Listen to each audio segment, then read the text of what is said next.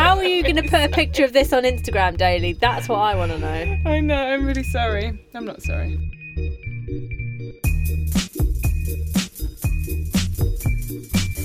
All right, I'll just get on with it then. Crack on. Hello. Welcome to What a Way to Go. It's a podcast about unusual deaths, near misses, and bizarre stories. We're your hosts. I'm Sarah Austin. I'm Claire Daly. I'm Eleanor Gamer. And that's it. We are drinking wine tonight. You know what that means. We'll be funnier. I'm on the red, and the girls are on white Rioja because we are. We've started a new obsession with it. Yep. We're all up for trying new things. And it's hot AF in London today, Yeah, so we're pretty sweaty. Scorchio. But it's a delightful Wednesday evening, and we're looking forward to... We're really feeling it. Yeah, we're looking forward to episode 12.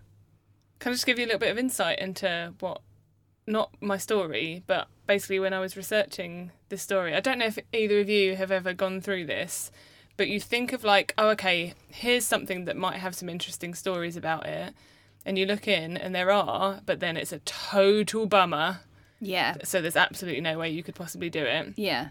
So I'll tell you mine and give me a shocked look if this is a story you were about to tell.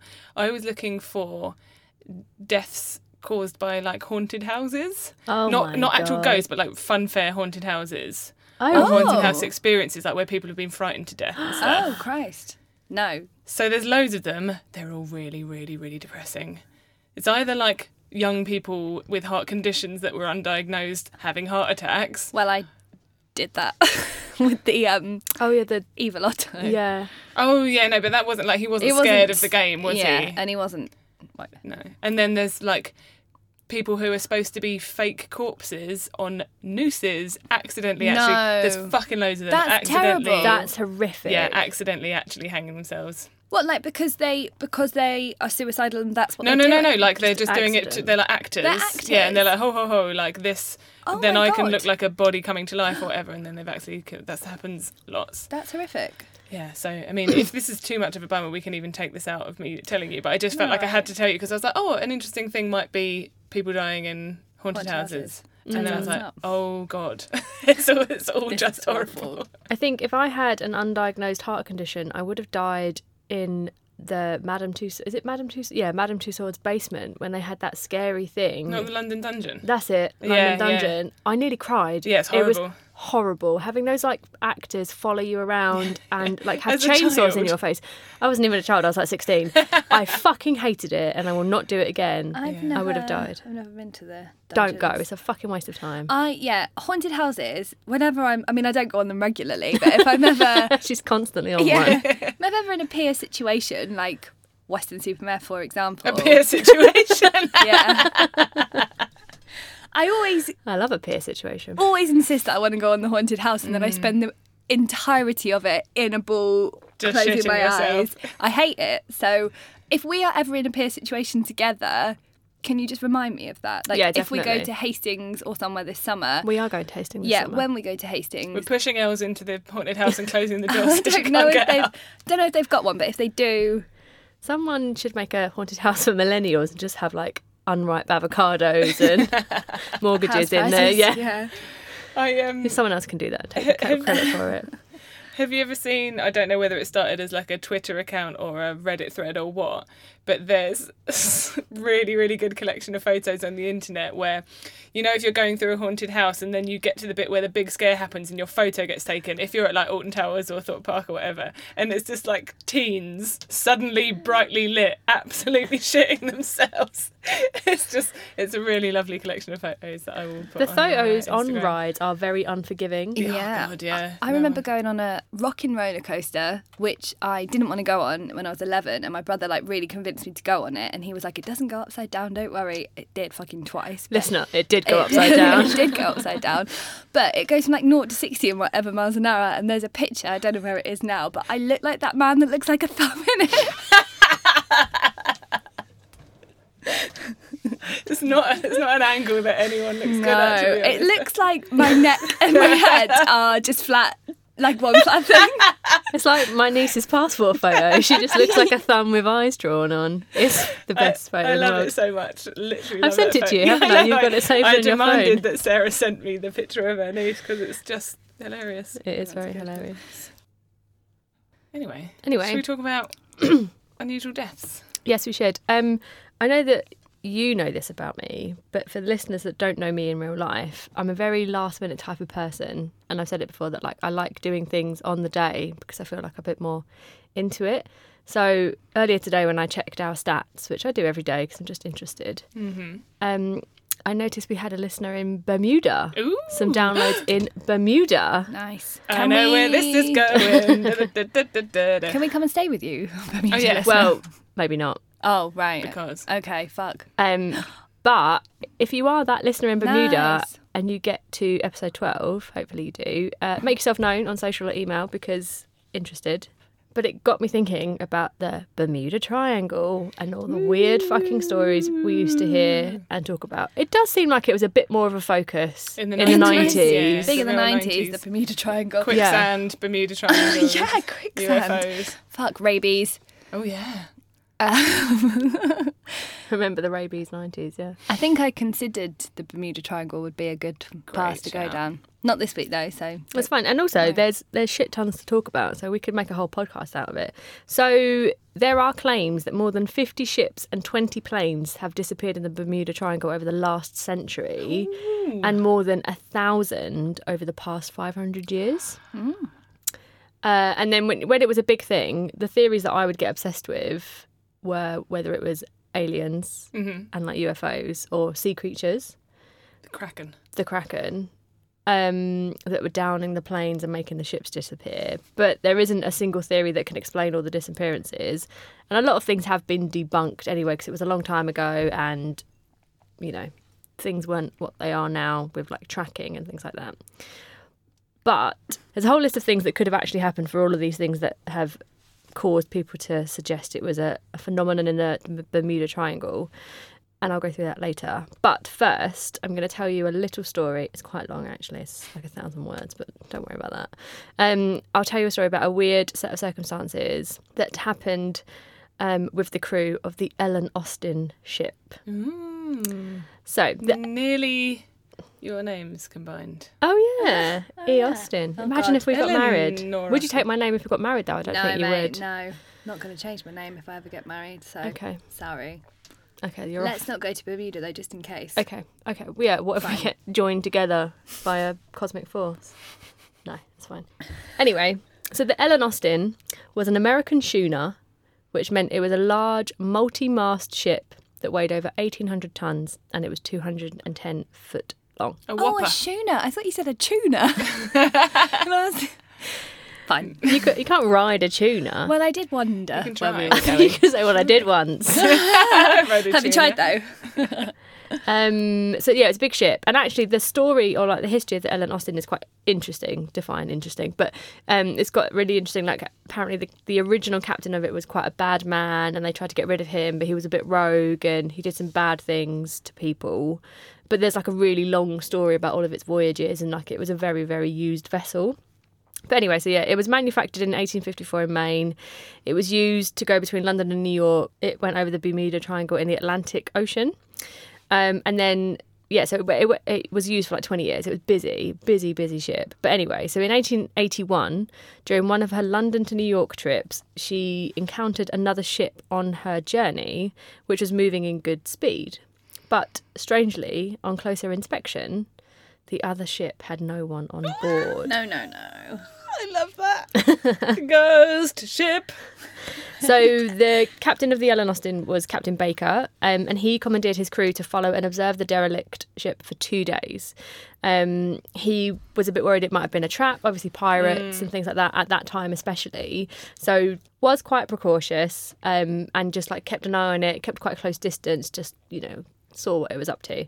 But there was 2 days, no activity or movement from the mysterious vessel, so the captain was convinced it was safe to proceed closer. So they moved much closer and they kind of called to it, didn't get on yet, just called to it, like, anyone around, what are you up to? Are you alive? No one responded. So the captain gathered 4 of his men and rowed toward the abandoned ship. because there was no response to their calls, it made them a little bit nervous. So they boarded the ship with their weapons drawn. I presume guns. It didn't specify. And then upon inspection, the vessel appeared to be in shipshape and in reasonably well-maintained condition. Its sails were furled and tattered from exposure, but the vessel's rigging was intact. There was no sign of any violence, nor was there any sign of a crew. The only things missing were the ship's log and its nameplates, which for some reason had been removed from the bow. So 2 of the Ellen Austin crewmen that the captain took with him inspected the abandoned ship's hold and reported it contained a well-packed shipment of mahogany. So Captain Baker speculated that the ship, had likely been sailing from Honduras, potentially to England or a Mediterranean port, but something must have happened to convince the crew to evacuate quickly. Oof. But that's obviously unconfirmed. So the captain, a bit of a wiry little guy, was intrigued and thought it could be a salvage opportunity, so wanted to commandeer the ship and take it to sell it. So he instructed his prize crew. So I don't know if I mentioned this, but like everything was in place on the ship. Apart from the 2 things missing, everything was there. It was well stocked with food. There was no broken tables, no broken beds. Like everything was as normal. It was as if the crew just up and left. There were even some like lifeboats and stuff left. Like it was as if they'd disappeared. They'd been raptured. Yeah, all the UFOs. So yeah, he took some of his crew. They wanted to follow the Ellen Austin and then sail it to New York so they could then sell it. So within hours, Captain Baker's prize crew had the vessel sorted and on its way. For the next 2 days, things proceeded as normal. The ships sailed on calm waters within earshot of each other. But on the 3rd day, the schooners were separated by a fierce Atlantic storm, which was actually a side effect of a hurricane that was tearing through Alabama, Mississippi and Georgia at the time. Days of relentless pounding separated the ships, and then contact was lost. They could no longer hear or see them. So this went on for 2 days. The storm was quite vicious. But after that, the skies opened and the seas returned to like a relative calm. Visibility extended for miles, along with an odd quietness on the water, which was now as flat as a mirror. But absent from the horizon was the ship, with the crew on board. The vessel and the captain's prize crew had disappeared. What? Yeah, so that was strange in itself. So didn't really know what to do, thought it was very weird. They obviously survived the storm because there's obviously one of the big theories is obviously very freak storms or 30-foot waves can happen, especially in big bodies of water. But the fact that they were also in that storm and nothing bad happened to them, they managed to weather it, would assume that the other vessel could have saved itself as well, especially with an experienced crew on board. So it was a very, very weird circumstance. So it doesn't say how long, but for some time they'd been separated. They were still actively looking for it. And maybe a couple of days later, even a week later, it was spotted once again by Captain Baker's lookout, the abandoned vessel. So through his spyglass, the captain could just about see the sails of the derelict ship. It wasn't following course. It was drifting aimlessly, just like it was the first time they saw it. So Baker, the captain, ordered his ship to change course so that it would intercept the salvage opportunity, so meet them on the way. But those on board the Ellen Austin, the ship that he was commandeering, knew something was wrong, and the abandoned vessel was reportedly sailing so erratically that it took hours to catch up with her because it wasn't just a linear journey. So the Ellen Austin closed in on the schooner. The captain and his men attempted to hail the ship as before, but no answer came. Baker, the captain, again assembled an inspection team and quickly rowed to the cryptic ship, and once again the men on boarded with guns drawn. Of the prize crew, they found nothing. Oh my God, it's so creepy. No one was on board. The cargo hold was still full and most everything else was in order. Except, obviously, the crew. It was like the crew had never been on the ship at all. Like, none of the food that they found was eaten. No food rations were missing. The bunks had not been slept in. Considering the storm went on for 2 days, and then who knows how long that they looked for that ship, it looked as if it was the first time they found it, or it was as if their first encounter with the Ellen Austin had never happened. There was a new logbook that Captain Baker left just saying of this is how we found it, this is what we're doing, etc., etc., when they first discovered it, and that had also disappeared. So it was like nothing had ever happened. Through a time warp or something. Yeah, well, oh my God. Erie, Indiana. The crew of the Ellen Austin, that were obviously now convinced that the derelict ship was cursed, just wanted to abandon it. They wanted to get the fuck out of there, didn't want to play these games anymore. Their stupid captain kept making them play. But Captain Baker was still keen to cash in on the potential salvage opportunity of a ship in good working order. And obviously that was a big commodity in those times, 1881 anyway. So, he had dollar signs in his eyes. Baker didn't know what happened on board the other vessel, but he thought the likelihood of it happening again was extremely unlikely. Did he get on it himself then? You go and have a look over there. You do it, not me. I'll sit here with my rum. So he had, apparently, according to reports, it took hours of careful negotiation for Captain Baker to convince his superstitious seamen, to even consider making another attempt. The crew feared something evil was at play, but Baker reasoned there was a rational explanation for the disappearance. To kind of calm the fears, the captain said to follow at a distance of no more than 10 ship lengths, and That's quite far. Yeah, but there's nothing else out there. Like, it's just an endless horizon. That's what I thought before. Still see it. And he allowed his men to carry firearms. Good. A second... That's going to save them from the unknown entity. The ghost.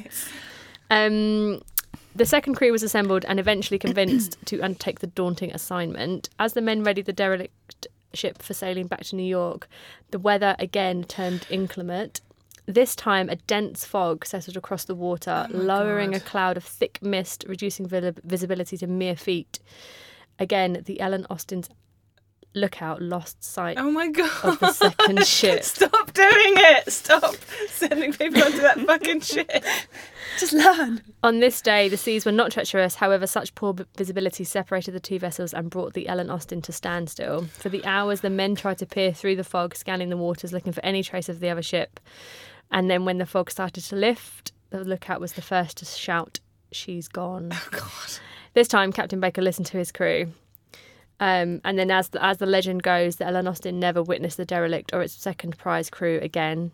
Captain Baker's schooner continued on to New York, where it arrived somewhat late in February of 1881. Fuck. Christ. Yeah. That's mental. So there was quite a few different things that I read, and some people have said that the first part of the story is definitely true. The second part could not be 100% confirmed due to lack of wider evidence. And that actually many initially related the case to UFOs. Brilliant. And imagined that it could be a case of abduction by the aliens. But the only kind of categorical fact is obviously that it's not solved and we don't know what happened to those people.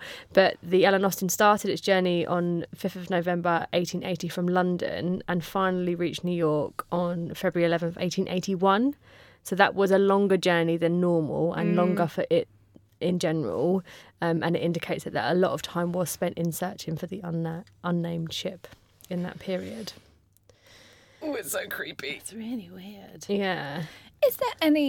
Has anyone come up with any, I don't know loads about the Bermuda Triangle, so I don't know exactly what's happened there, but has anyone come up with any kind of plausible explanation for what the hell goes on? So, no is the short answer, right. But I do have a list of all of the plausible, scientific things that could account for all of the mysterious things. There is also the fact that the Bermuda Triangle area is really, really vast. So it's not that it's an anomaly specifically there because of unknown forces. It's more that it's a body of water that's so big that it's common to happen in general. It's not common to happen in general, but the likelihood of it happening is higher because it's such a big body of water. But there are shit tons of reasons why. So number one theory is the methane gas theory. So large amount of methane gas is known to exist below the ocean floor, trapped in the sediments in form of methane hydrates. Daily, this is all up your street, it's science. If such gas finds its way out and starts rinsing through the water, it can significantly reduce the density of water in that area. And ships passing over the area can sink in no time. Such gas released can also create explosions and saturate the atmosphere with methane gas, causing planes to crash. Right. So it's all kind of like a tunnel that can obviously sink ships and then down planes. There's more. So there's the other suggestion is it's the Sargasso Sea. So the Sargasso Sea is one of the seas that fall into the Bermuda Triangle. Yeah. And it's a strange area that has no shores but is bounded by ocean currents on all sides. and this has been the trap for many sailing vessels in the past. Many sailing boats and ships are believed to have become completely motionless while passing through this area and later found in derelict conditions without a soul they just can't get on out. them. Yeah, so in theory, the guys could abandon ship thinking that they're going to die there, but then it eventually gets itself free and moves on, so it looks like it's manning itself without a crew. Dense seaweed on water surface and exceptionally low winds have been the main cause of making vessels motionless in this area. There's fucking shit tons, like something about clouds. Yeah, I think I remember that there was something about like the magnetic, so like the Earth's magnetic field is not straightforward, and there's something about that area that like basically fucks compasses up, so like navigation just goes completely out of whack, so you can't ever really tell what direction you're going in. I just heard that as well. And I think that's the thing, like there's all of the things on this list that like, they could all have happened to like 3 or 4 different examples, and just the fact that it's such a big area just means that it all happened and it's all true. But there's the whirlpools and the blue holes is another reason. What the fuck is a blue hole? What? So a strange phenomenon has been noticed in the Bahamas, which is located at the western corner of the Bermuda Triangle and about 50 miles off the coast of Florida. There are whirlpools here with very strong tidal currents flowing in and out of them. Any ships passing over them can easily get sucked in and into the endless depths. In fact, such phenomena has been known to the natives here since ages, and an ancient belief says that there is an underwater monster that breathes in and out. During inhalation, I mean, obviously this is not true. Well, I mean, I don't know. I've not been down there. During inhalation, it can suck in human beings easily or even ships. However, the real facts have now been known. There are actually many blue holes in the Bahamas water area. These are large underwater caves or cavities that have been formed through geological transformations. These bottle-shaped caves that have their openings near the water surface can have depths of hundreds of feet. The largest such blue hole in the Bahamas, the second deepest in the world, is Dean's Blue Hole and has a depth of 663 foot. But that's not as big as Thingy, which is 900, right? And then they called it Batman's Cave. What was it called? Bushman's. Bushman's, that's Cave. it. The Afrikaans word is a bit like Batman's. Yeah, I saw that because I was looking for it when I was doing the like description for this week's episode, and I was like, should I write it like this? What is right? Fuck. Yeah, blue holes. It says that divers have discovered that deep below in the blue holes there are many lateral tunnels that have originated from the walls of the blue hole. Stop. No.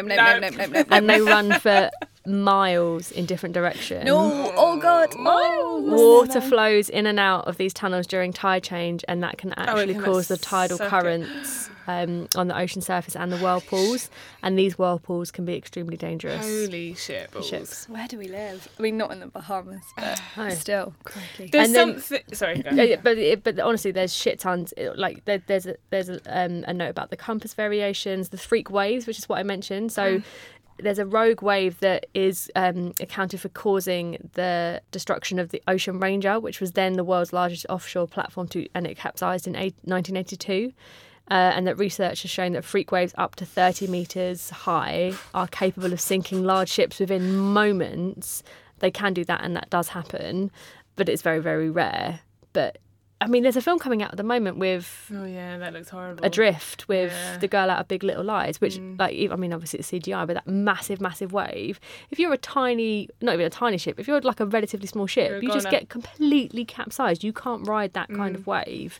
So yeah, and if it's a freak thing that doesn't happen very often, of course you're not going to know. And there's probably just shit tons of ships at the bottom of the ocean. There's loads more. There's loads of stuff. Obviously human error comes into it. People just fucking up, blowing holes in their ships. And then also the other one that I just wanted to mention before I stop talking about the Bermuda Triangle is that the seafloor in the Bermuda Triangle area is also found to be quite strange. The technology of sonar mapping, which obviously like you can look at how the seafloor is made up, has been used by scientists to understand the depth of the seafloor at various places in the triangle. Some unusual formations have been found. In various places from a gentle slope, the seafloor takes a sudden deep drop. In fact, some of the deepest trenches in the world are found in this area. Ships or planes that sink into these deep trenches will probably never be found as they're virtually inaccessible. And scientists also speculate that there could be large, deep ocean craters on the seafloor of the Bermuda Triangle. that can be caused by large amount of oil leaks or bursting methane gas, as we mentioned about, that were trapped at different levels below the seafloor. Giant craters like this have already been discovered at Barentssea off the coast of Norway, which that was a finding in 2016. And we know that they do exist in the Bermuda Triangle area as well, because the seafloor in the area is known to contain the large amounts of methane gas.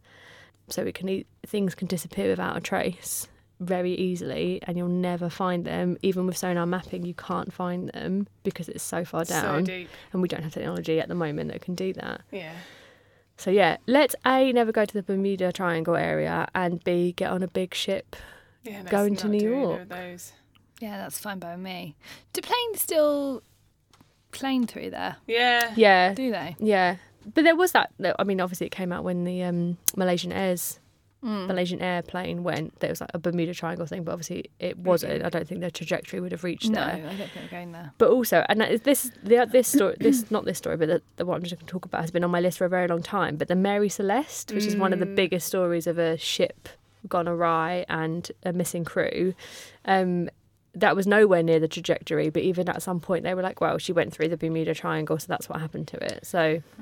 The Mary Celeste is really interesting as a story. But so say if there's all these like very reasonable reasons that would lead to a ship becoming stationary, so like say it gets stuck in things or, you know, gets into that sea and can't move, like things like the Mary Celeste was completely abandoned, wasn't it? Or the ship that you were just referring to, that like they hadn't taken the lifeboats. Like, what would cause everyone just to jump off? Yeah, well, that's and the what, bit try that you swimming. don't... Like, what the fuck? But that's the thing, like things that go missing completely. So for the last part of that story where the ship went missing and you couldn't find it, like likely that it sank or something happened to it. But what actually happened to the crew and where they are, because they're not all going to jump ship. They're not all going to go somewhere. Yeah. I mean, maybe they just took one lifeboat and went. It's just, I mean, and also if you think about it from a point of view of, we don't talk about this a lot anymore because it's easily debunked. There's lots more things that we can add to it. There's a lot more tracking and a lot more kind of technology. We don't have 100% accurate, you know, retelling of stories. It could be that they all just took a lifeboat and tried it or whatever, but we just have no idea. And it's also weird that no one, if anyone survived and anyone did jump ship, that no one found land at any point. It's just, fucking weird is all I can answer that question with. But also, like, if they found the ship, like, in good order, that kind of indicates that there wouldn't have been a situation where they needed to get off really quickly. Like panic, yeah. It's so weird. And also, you wouldn't assume that everyone would decide to leave, because if you thought that, like, the end was nigh, you'd rather just sit in the fucking cabin and get boozed and just like blot it out rather than like jumping into the sea, which could have been full of well, sharks and monsters and fish. I don't know. Yeah, weird. Good one. That was very good. Nice and creepy. I feel like the Bermuda Triangle would be a rich seam to mine. Yeah, for when sure. It comes to like, I'm still going with aliens. Just I love the concept of aliens. Yeah. Would you ever go to, where's that place in the US? It's Area like, 51. Oh, of course, yeah. That one. Yes. Want to go there? Yeah, 100%. Okay, fine. Good on you. So anyway, from Bermuda Triangles to... Well. Mine's quite short, so I'm going to give you a little Mine preamble. Was fucking long. It's Yours like was long. Friday, it was isn't very it? good. It was very good. So there's a US TV show called I Survived, which is all about, obviously, people who have survived. And I've referenced it before, and like they might be people who have survived like nearly being killed, or there might be people who have, you know, been stranded up a mountain or lost at sea or something, and they're kind of telling their story in a really like neat way. And I've spoken about it before, and there is a story that I'm keeping in my arsenal because I want to tell it on this podcast, but basically can't find naffle about it online. But so I realised today / 3 days ago when I started researching this story. It's fine. Guys, we had our own I Survived. What? Because let me just play you a little... No. Let me just play you a little something and see if you What's going recognise on? it. What is this? I just want to play this.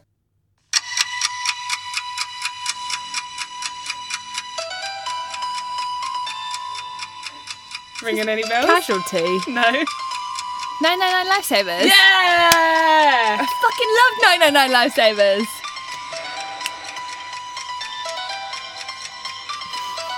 What's the trademark on this? Copyright.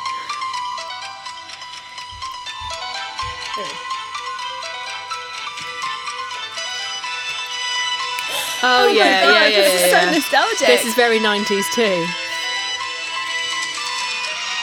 Oh, here we go. When the beat drops.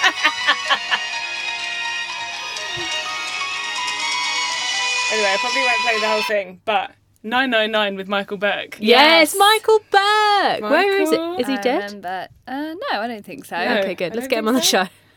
I saw a very lovely programme about him once. He's just like a very nice, mild-mannered man. Anyway, so I realised, fucking hell, 999 was our I Survived. Yes, I it thought really you were was. going to say, like, you discovered something that we were all in that, like, almost could have led to our deaths. And I was like, how do I not know this? That would have been a reveal. That would have been Yeah. a great one. By the way. No, so I realised fucking 999 was our I Survived. And this is like, so if you're, Els, you're probably like the watershed. I feel like if you're over 30 and were brought up in the UK, you're going to know 999. I'm just under 30 and Yeah. I do know 999. Yeah. So it was Because you're cool as fuck and you It know was- what's right Yeah, in the exactly. world. Yeah. damn right. It was it wasn't gentle. A BBC programme presented by the Yes. gentle Michael Burke.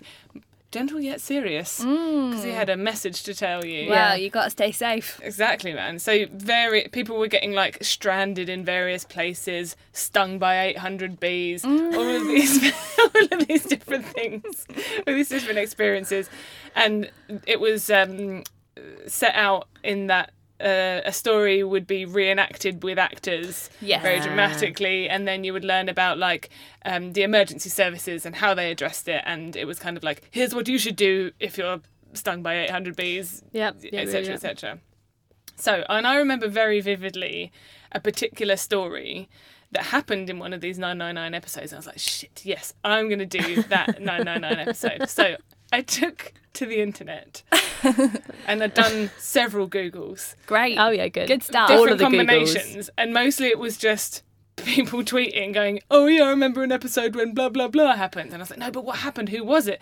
When did it happen? Give me the Give me the details. deets. Give me the deets. I looked on YouTube. They didn't have fuck all. They've got some episodes on there, which I would recommend if you haven't Yes. watched 999 with Michael Burke. But they didn't have this very specific story that I was looking for. So I was like, God damn it, I need the details because this is a good story.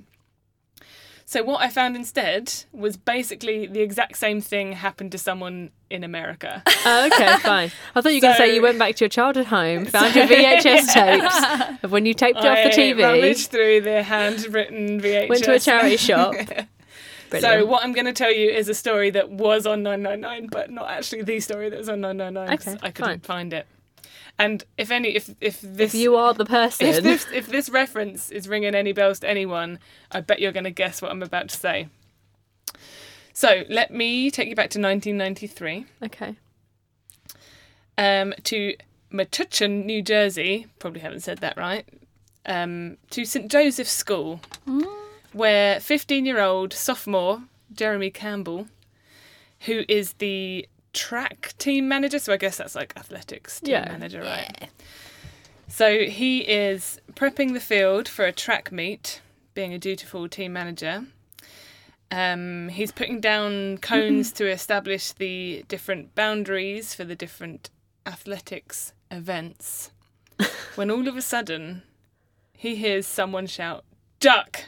Uh-oh. Oh my God. So he does duck, but that doesn't stop an 8-foot aluminium javelin from spearing him in the back of the neck. Oh my God.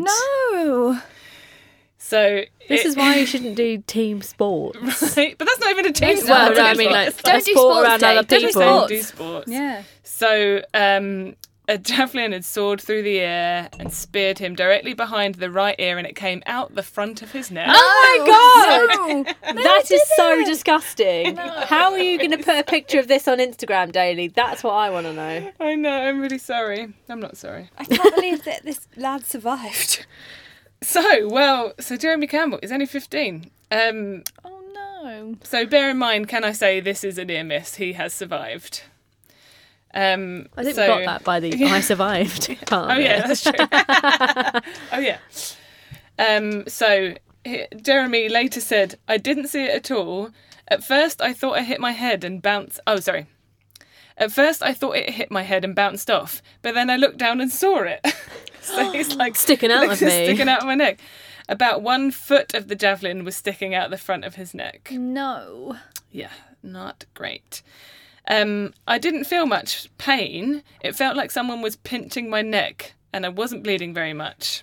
Whoa. So it wasn't as bad as you might imagine, though I wouldn't recommend it to anyone. Well, no, thanks. Yeah. Thanks very much for that good advice. So basically, everyone came running. Some people were screaming. They were trying to calm him down.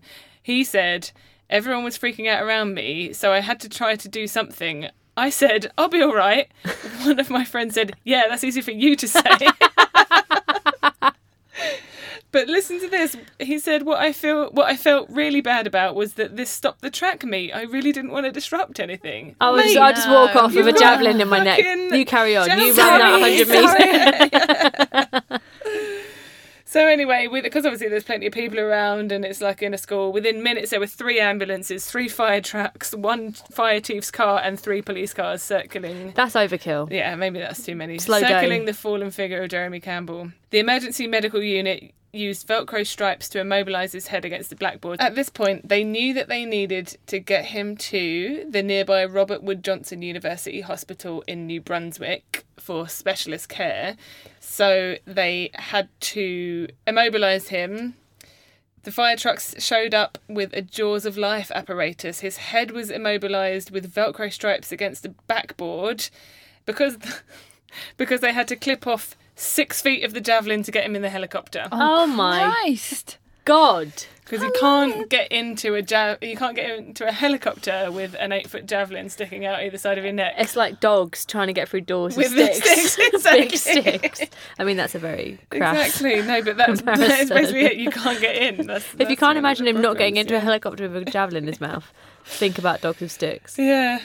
So within about 45 minutes of when he was punctured... What a word. What phrasing. Campbell and the remainder of the javelin were on the operating table. So, this is everyone moving very, very fast. So he was on the operating table. It took an hour to remove the javelin. As it was, he only suffered just some minor injuries to the muscle mass. Christ. Basically, this is another case of, if it was just millimetres away, it would have been totally fatal. It could have hit the jugular vein, it could have hit his windpipe, but it just kind of went through muscle and kind of out the other side. He was released from hospital with nothing but a 5-inch scar down the right side of his neck and a 2-foot remnant of a surgically removed javelin for a souvenir. Oh my God. That is crazy. Yeah, it is totally nuts. They've never named the person who it was that was throwing the javelin. It's purely an accident. Like, he was putting out the cones to define the javelin throwing area, basically. Yeah. This is a bad incident. Quite a lot of people have been struck by javelins, which seems like, before you throw it, just check. Do you know what I mean? Just check there's no one within. Don't Everyone's so throw and then go, heads up. Yeah. But I always think, like, when you're watching the Olympics or when you're watching athletics generally, people do seem to be kicking about quite near to where the javelin's going to be landing. I always think this. Right? Like, it's just too close to each other. Why can't you just wait a bit longer? Yeah. Yeah. Just Don't be so eager to throw that javelin. You're fine. Chill out. Wait 4 minutes. So yeah, Jeremy Campbell had a javelin through the neck and survived, and it was inspired by someone on 999, but I'll never know his name. So the same thing happened to someone? Yes. Basically, that's the whole thing. And like, when you talk about 999, a lot of people are like, "Oh, the javelin through the neck episode." That's not our conversation. The iconic javelin through the neck episode. But fuck knows who that was, because he's not remembered online anywhere. Shame. What's your standout 999? Yours is the javelin. Yeah. Do you have one? I think mine is, but it might not have been this programme. But and this is something that I still worry about today, is when people get their hair caught in swimming pools. Oh, yeah, that is a 999. Yeah, that was one of the other Christ. often mentioned 999 episodes. I don't have long hair in general because it doesn't look good on me, but also because I don't want to get caught in a swimming pool. Oh my God, I didn't know that was a thing. Get like in the filtrate, get sucked into Get the sucked into the filtration. filters. No, thank you. Yeah, it's not great. And obviously you can drown because if you don't get... Because of the water. Well, yeah, the water on top of you. Yeah. That'll do it. Yeah, it will. But yeah, what's yours? 2. One is, I think, to do with quicksand. Back at The it two again things with the that quicksand. I think about you are that you don't like quicksand and sinkholes. You bring them up a lot. It's something that you worry about. I bring up quicksand before. Well, twice a day anyway. So. No, I said quicksand. But she then mentioned something about it, didn't she? She fucking hates it. I do. Also, fireworks getting firework remnants getting in someone's eye, and then the advice was just wear some goggles while you're watching fireworks. I'm not going to do that. Not wearing sunglasses. Nerd. Yeah, exactly. November 5th. Get not those doing on. it. Pop your science lab coat on. You'll be fine. It's a strong look, to be fair. Right. Okay. We should bring it back, actually. Maybe after the success of this podcast, we can bring back 999 What's Your Emergency? Yeah. Oh yeah, that'd be lovely. I mean, its original title was just 999. Oh, okay. I wonder who would present it these days. Us. Oh, sorry. We just said that. Anyway. Okay. Elsa Rooney, over to you. Sorry, Els, you'll go. Well, that's fine. I don't need any introductions. I'm gonna start with a question. All right. Tell me what you think about this. If someone created not a cure, but like the Antidote? I don't think so. Like the medicine, maybe, I don't know, for everlasting life or everlasting youth, would you take it? No. No, I'd get really bored. No way. Yeah. No, I don't think I would either. Like, I think it would be quite terrible. Like in Death Becomes Her. Yes, Death Becomes such a great film. What a film. I'm not seeing Els. Sorry. Els. God. We need to rectify this tonight. Isabella Rossellini proffering you the secret to eternal youth and life. You'd be like, wow, you'd think about it. You'd be like, shit, maybe. Well, yeah, look at you. Peak Goldie Hawn, mate. Yes. Peak Goldie Hawn with her head the wrong way around her body. Peak What? You gonna say Meryl Streep. Meryl Streep. And Bruce Willis. But Fine. like, not that he looked good in it, but, you know. With hair, though, right? Yeah, With hair in it. Yeah. Ernest.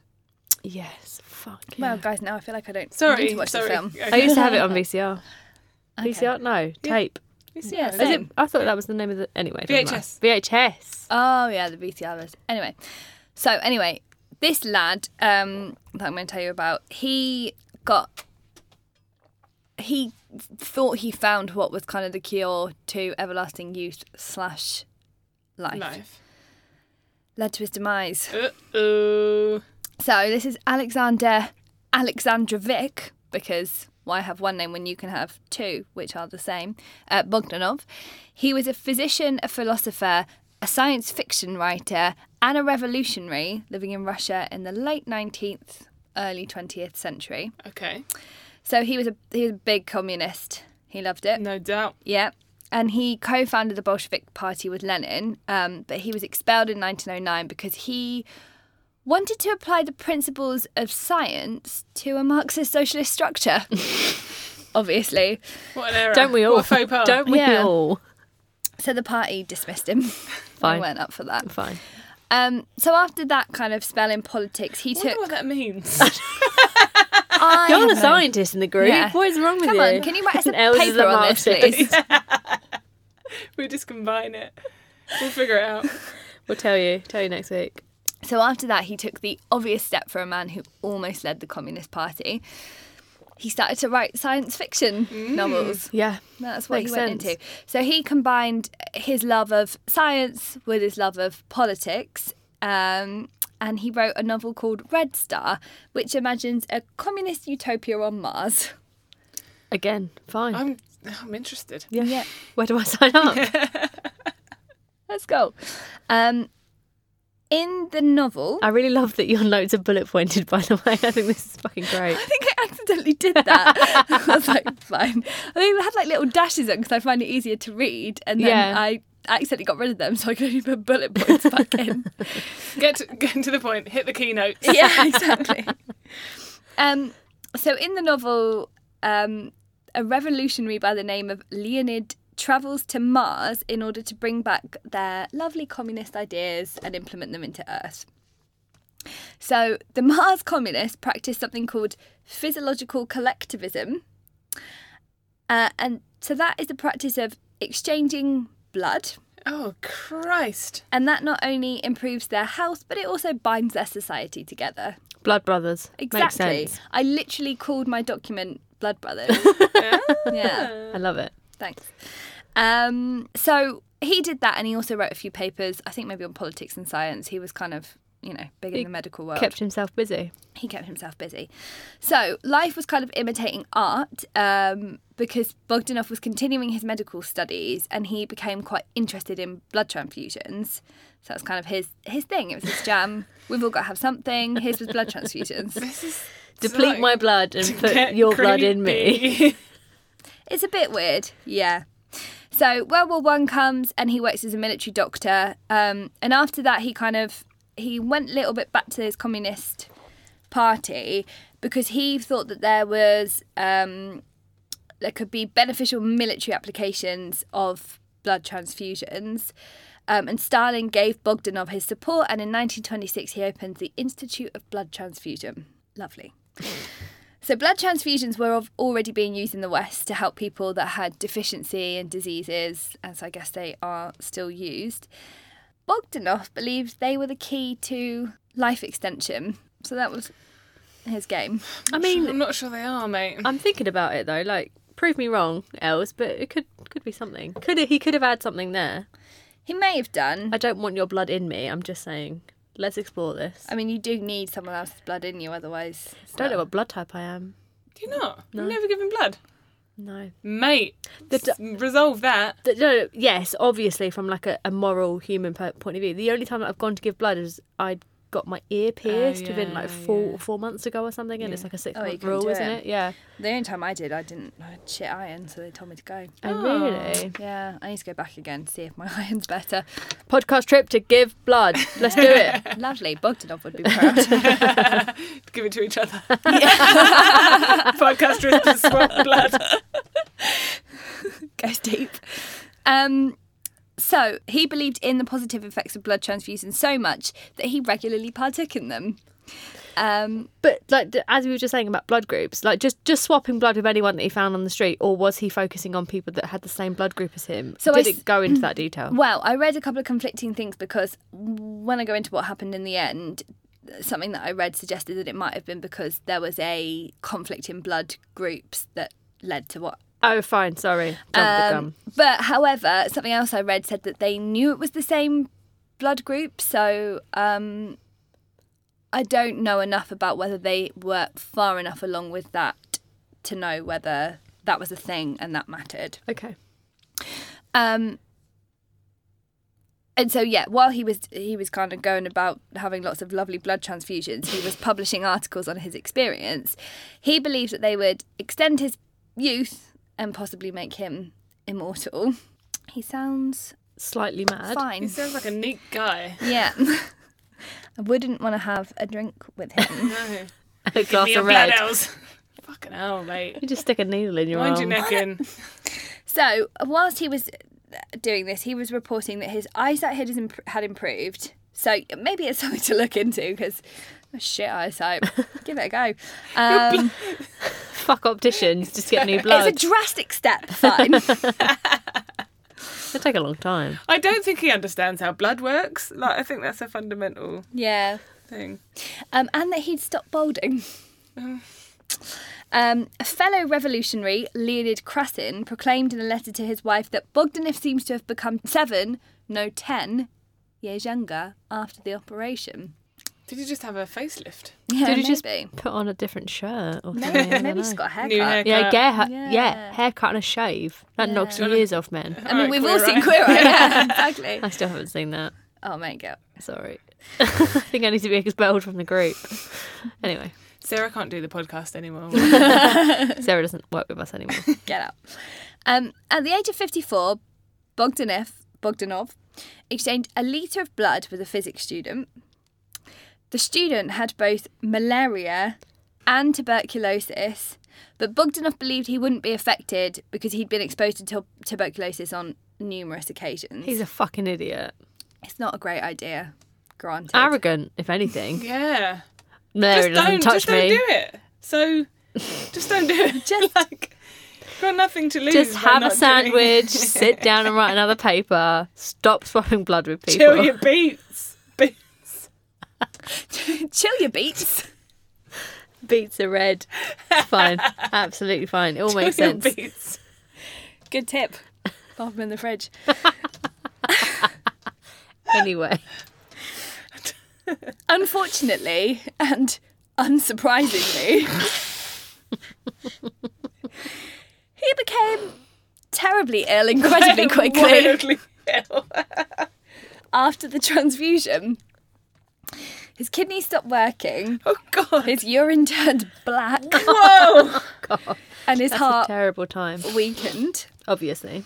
His lungs began filling with fluid. Oh, God. And despite the doctor realising Bogdanov's situation was definitely terminal, he agreed to another blood transfusion. Well, what harm can it do? What would that dying man want, to be honest? But another blood He transfusion. wants to go out having a blood transfusion. His respiration improved for a short while, but alas, he couldn't be saved, and he died of heart failure on April the 7th, 1928. The very ill student who'd taken his blood recovered and survived. Well, it's the right thing to happen, I suppose. Well done, him.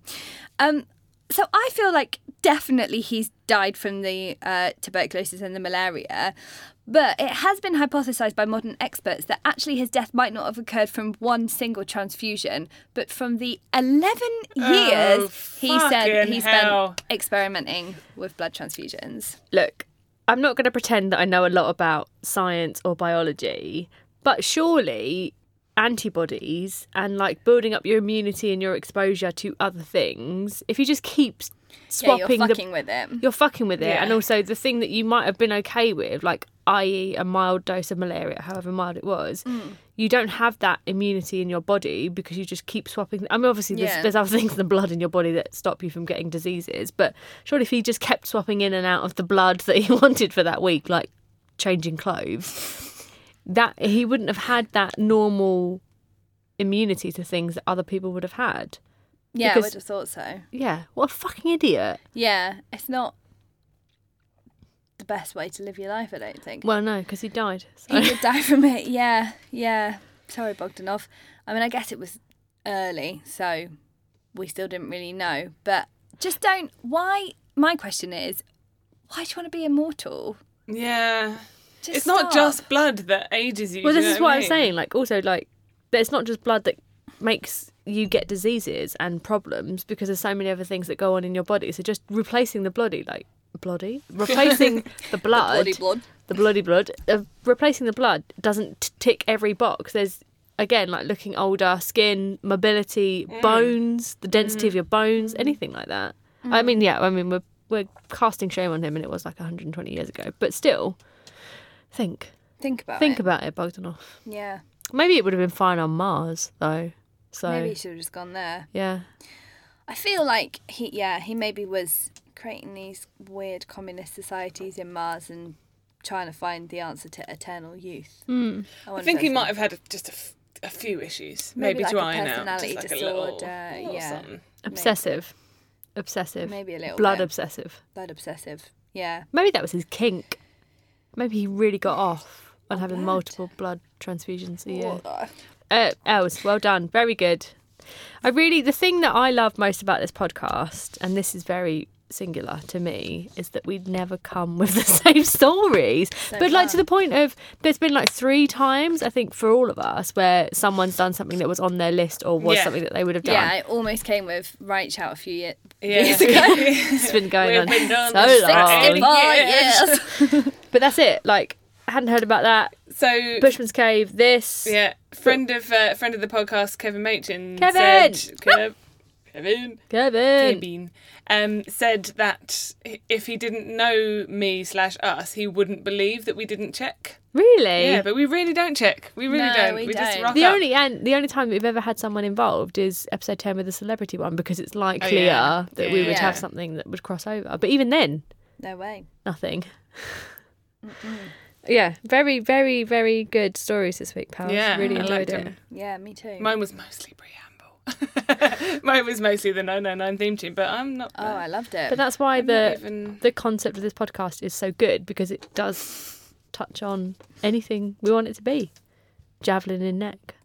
So this is the part of the podcast where we talk about our girl crushes. It's something that we love to do because we consider ourselves feminists and supporters of women, and we like talking about it. And also I get a lot from it of the two people that you recommend every week anyway. People to get into, people to see what they're doing, exactly. see what they're up to. Feel free to skip it if you want to. I mean, you can do it everyone. We're all adults, but you might learn something, so please stay. But anyway, mine this week, I was going to do just a random tweet that I found that a woman shared about Paul the octopus, the guy is an octopus. He was definitely an octopus that predicted the 2010. That dude. He predicted a lot of the 2010 World Cup results. Oh. And he got death threats. He had to be given safety in Spain. He was an octopus. An octopus. Yeah. I'll share the link because it was actually, I literally lolled out loud on a train. It was really hilarious. But actually, I wanted to do somebody else who was on my mind anyway. Still Twitter, because, why not? But my girl crush this week is Charlotte Clymer. It's someone that I follow on Twitter. And she is very liberal. I use Twitter a lot for news. Like, I see what's going on. I see the dumpster fire of what's going on in the world. And I look at Twitter and I see what is happening in my bubble. I know that I have a bubble. I have a liberal, left-leaning bubble. I know that. But she's someone that tweets on a regular basis. Like, it's probably, part of her full-time job. She's like a spokesperson. I wouldn't call her an influencer, but she's got 150,000 followers on Twitter. She's very knowledgeable. She's very well-spoken. And she's fair. She's not just Trump's a dick, do whatever. Like, she's got reasons behind it. And she comes up in my timeline a lot because I do like a lot of her tweets, etc., etc.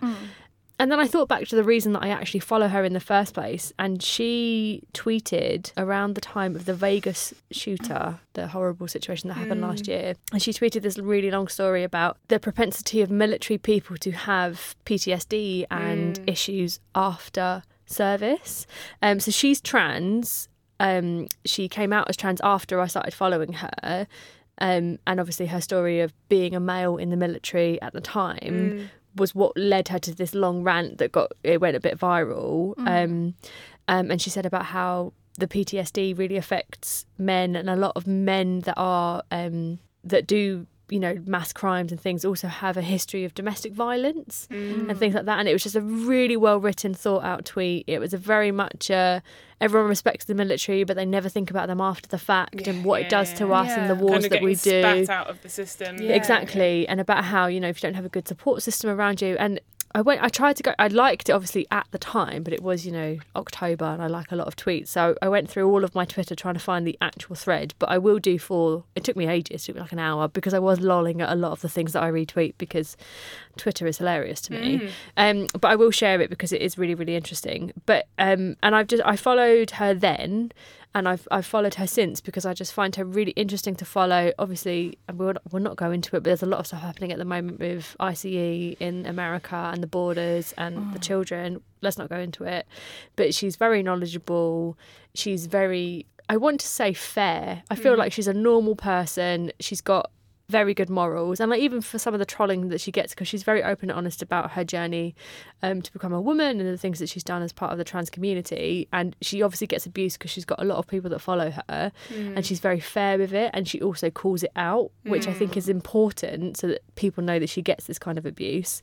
But she's just a wicked person to follow. I know that I'm in a bubble and that I'm talking about someone that has the same morals as me, but I get a lot of my transatlantic news and updates from her, and I just think she's a really, really interesting person to follow, and she's got a lot of good opinions that I support. Nice. Do you want to repeat the name? Charlotte Clymer. So she's CL Clymer, that's CLYMER on Twitter, and she's great. She's pouting in her profile pic with a bow on her head. That's great. I'm here for it. Sweet, I'll give her a follow. Yeah, no, she's great, honestly. She's really good. She tweets a lot, so she talks about loads of stuff. Yeah, no, it's good. Considering I'm not, always up to the minute on information and stuff. She's good. The reason why it cemented my reason to talk about her today was someone tweeted today saying Melania behind the scenes has been talking to the president on a regular basis. She was like, bullshit, that never fucking happened. And I was like, that? I think I saw that because you liked it and it came up in my Twitter feed. Yeah. Okay. Yeah, I'm going to see if I can find it, but I can't. Yeah, she's got the rainbow flag in her. Yes. Exactly. Yeah, I think she's great. Anyway. Gun to your head, who's the one person you can follow on Twitter? You can only pick one. Oh, Have a think about it. that's really interesting. That's a really good question. Because then you start to think about the people that you follow and like what you get from them, and do you want like a news filter? Do you want someone Definitely that's pure not lols? Lord Sugar today. Fuck my no. friend. Yeah, he's a twat. I hate him anyway. don't So. follow him. Oh, he's for some been reason very I do. racist on the internet today. He's a as big a old big racist. shot. Alan Sugar. Yeah. Fuck. I've already said this is my girl crush, but every tweet is hilarious. I think Karen Kilgariff's great on Twitter. Yeah. She's good. She is very good. Yeah. She retweets a lot of good shit, but she also just like one of my favourites was ever, this isn't resting bitch face, it's how are you still wearing Oakley Blades face. Which just was really funny. Very fair. That's a very fair assessment. I really don't know mine, actually, you know. I'll have a think about it. We can... Because a lot of the things that I like on Twitter are just random people that I wouldn't follow normally. Yeah. But I don't know. I'm going to think on that because it's a great question. Have a think about it. One of you, Daily or else, basically. I am a Twitter lurker. I know what my answer is. What a way to go. Yeah. The brilliant podcast. What a way The Twitter pod. that we never fucking update. Hey, we update it plenty. We don't. Sure. Daily, right. what's yours? What's your girl crush? My girl crush is Eni Aluko, who is... she was a former Chelsea FC women's player, former striker for Chelsea. But this summer she has just joined Juventus. I knew her anyway through my professional life because I work for a international development charity who partners with Chelsea FC, and Chelsea, who were formerly known as Chelsea Ladies, who are now Chelsea FC Women, they have done loads of stuff with us, and Eni was great. Say the name of the charity that you work for because it's Worthy AF, mate. Plan International UK. Yeah, look My it up. branding team will be happy with me for giving it a Plan. Shout out. Plan, love them, support them. But yeah, so we partnered with Chelsea anyway, so I knew Eni, and Eni's great, but she's now at Juventus.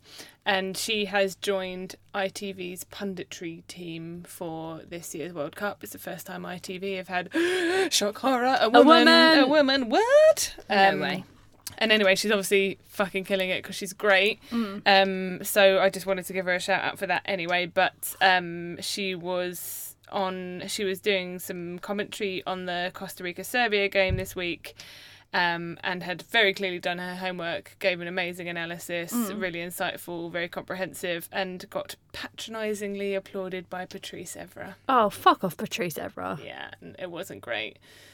So, you know, I think for him, I think it came from a place, I don't think he was trying to be a dick, but he was being a dick. But it's kind of that systematic thing Exactly. of she's new in the space. You don't usually have women talking credibly about football. Yeah.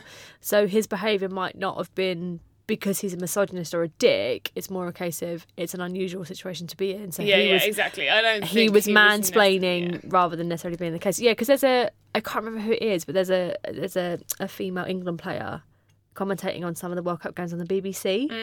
And even when I was like watching it, and I was like, oh, who is she? Like, what's her relevance to football? Not because I not because I questioned her being there, but like, what's her connection? It is because I don't follow unusual, football with men, let alone women. So it's more just like, what am I?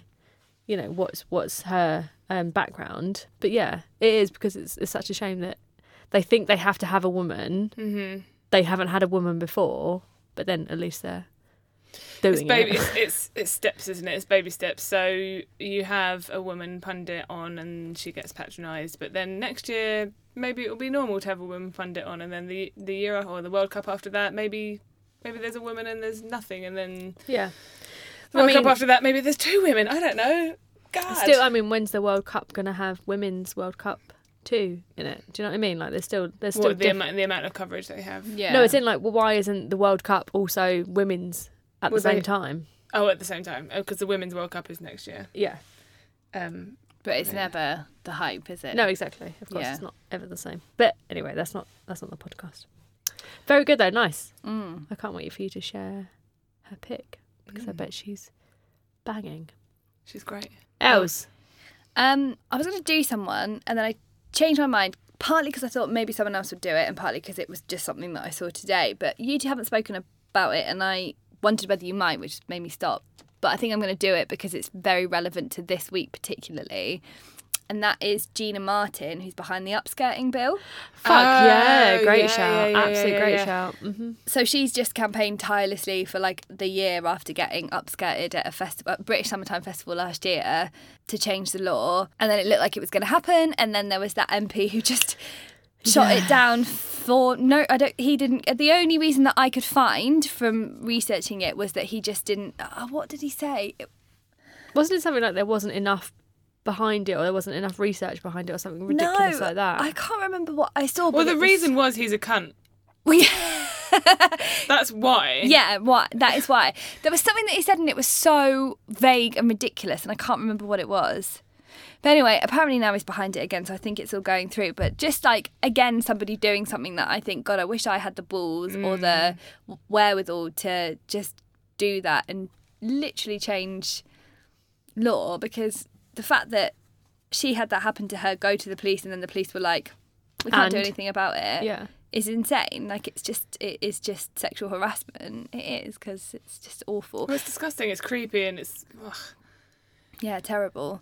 So, I find it kind of mind-blowing as well that it's taken us until now, because so at uni this used to happen a lot. Like, you used to go to clubs and girls would dance on podiums, and like I wouldn't, obviously, but I'd see people take upskirting things, and it wasn't that I let it happen, it was more a case of I didn't necessarily see the evil in it. You had paparazzi when, like, the Britney Spears era of her going out with no knickers, it was and like, so normal. It's normalised, and it's absolutely harassment. It's absolutely, I don't know, kind of like an invasion of privacy. It's crazy that it's come until 2018 for us to talk about this, and it's fucking mind-blowing that person, I just googled him because I couldn't is it something Christopher Chode? Chope? Yeah, it's Christopher Chode. Christopher something like that. Yeah, Christopher Chope. MP for Christchurch. Oh no. Yeah. And it is like, it's a really shit reason. It was like, I didn't read it, or something. It was something like, I didn't think this was a priority or something. It was something really ridiculous. Fuck him. Exactly. And also, shout out to Philip Davis, who filibustered it because he's a fucking misogynist. Yeah. Don't want him to not get a mention because he's a fucking dick as well. But like, it's alarming that it's the whole thing. I'm like, are there people that actually do this and act like this? The pair of them, like. But exactly, and it's that thing that's just like, what is your problem with it? What difference does that make to you and your constituents? That women and men, if they are wearing... Or they just love seeing women's crotches? Yeah. What the fuck? How does it make a difference to anything that you or the area that you represent does, that it's not legal to take a picture up someone's skirt? It doesn't. So why are you fucking stopping it? He's contentious in a lot of ways, though. I think he stops a lot of things. If you look at his voting record, it is appalling. And I wonder if it is, like, this is really crass, but I wonder if he wants a bit of attention and he wants a bit of media, because this got a lot of press in terms of the press and shares of social. I also genuinely think she's a 26-year-old woman that's worked really hard to change the law, and he's like, nope, you're not going to do that. I genuinely think it probably comes to that. Yeah, like, I've got the power, you don't. And actually, she fucking does have the power because she's got a lot behind her and she is going to do it. And also, like, it doesn't matter whether it's the same with the abortion referendum. It doesn't matter whether you're 12, 40, 100. Your opinion is still valid. Your experience is still valid. Yeah, exactly. It's very different when it comes to, obviously, experience of how bills are passed, how things are passed. There's a very big difference in that. But if something happens to you and it's untoward and it's something that should be changed, doesn't matter if it happens once or 100 times. If it's not right, it needs to be addressed. Like, fuck yourself, Christopher Chope. Like, go fuck yourself. Go fuck yourself. Literally. And Philip Davis. Both. Yeah. Oh yeah, fine. But there is also this problem that we have, that men don't understand the importance of things like this because they're older and it's from a different time, quotation marks in my hands. And I feel like that is changing, and I do think it's getting better, but we just have to go through the shit at the moment to make it better. Exactly. Yeah. Because a lot of people are like, well, they'll all be dead soon. Yeah. Those baby boomers. I'm going to drop it again. 2 C-bombs. Those cunts that actually think like that, they will be dead within 20 years. Yeah. So. But there's also, like, because I was reading back on all my tweets from the last 6 months because I was looking for that specific tweet from Charlotte. But there's a lot about, like, when the whole Me Too movement started happening, and it was men like, oh, we can't, tell someone we think they're pretty. And it's like, no.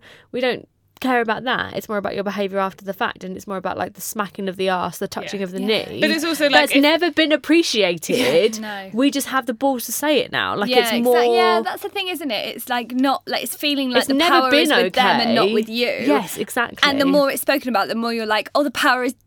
It's with you because I'm giving it to you. Yeah, and it's I'm not letting with you get away with that. Yeah. It's never been okay. Yeah. And for you to be like, well, this is what we've always done, that doesn't make it okay. Yeah, exactly. But it's just now that we're mobilised and we want to make a difference. We know that we can make a difference and we're trying. I mean, yes, us in the room because we are quite, forward thinking, but also people that are really important like your girl who are doing something about it. It's just... Yeah. I just think if you're a man and you're suddenly worried about your behaviour around women, you're probably a fucking creep. Yeah, like if you're suddenly worried, none of the men you've been doing something wrong. You've been doing the something whole wrong. time. No, that's it. That's your litmus test. If you're suddenly like, oh well, what if I can't put my hand on that girl's knee? Don't do it. Yeah. You probably shouldn't. If there was ever a doubt, don't fucking do it. There's no You massive guys fucking in creep. our lives that have said that to us Exactly. because they're not fucking like creeps. our husbands and boyfriends aren't suddenly like, oh, but I told a girl that she was pretty. Like it's just if you're doing it, you're a creep. Just And there's also a very big difference between like if a guy in your life, not necessarily a boyfriend, be like, oh, you look really great today. Like I really love your eyes, I really love your hair, your lipstick colour's great. Yeah. That's not sexual harassment. No. That's not offensive. Someone doing it without question on the street when you don't want it and you don't ask for it. There's a very big difference with that, and that shouldn't have to be explained. Like unwanted sexual attention versus a compliment is very, very different. And I feel like some men, not all men, don't get hashtag not all men don't get that distinction, and it's kind of beyond me to have to explain that to people because it's nonsense. Yeah. If you're worried about it, don't fucking do it. Exactly. And you're a creep if you're worried about your actions. You can still have conversations with women. Yeah. But fucking mad. That's absolutely mad. Yeah, I didn't realise your one would be so like... Classic feminist rant from us. Fair. No, great one. Really great shout. And very relevant to what's been going on specifically this week as well. Yeah. Topical, very topical. Should we flag that next week might be different? Because yes. So this is episode 12. Daily, in theory, is not around for episode 13 as we're doing it weekly at the moment. We've got plans afoot to integrate interesting story for episode 13. So it'll be Els and I with an interesting new person. Okay. Special guest. If that doesn't happen, unfortunately, there's going to be a break. We try and do these things to not interrupt your daily schedule, but sometimes things are out of our control. We'll keep you updated on social media and the like. You can email us with questions or comments. We'll see you in episode 13. Yeah. If it's not me, listeners, it's you. Adieu and fairly well. See you in episode 14. See you in episode 14. But if it is me, then just hi. Ignore the last 5 minutes. Yeah. That's fine. But we'll see you in the next episode. Thanks for listening. And see you sometime soon. Yeah. See Bye. you soon. Bye. Bye. Bye.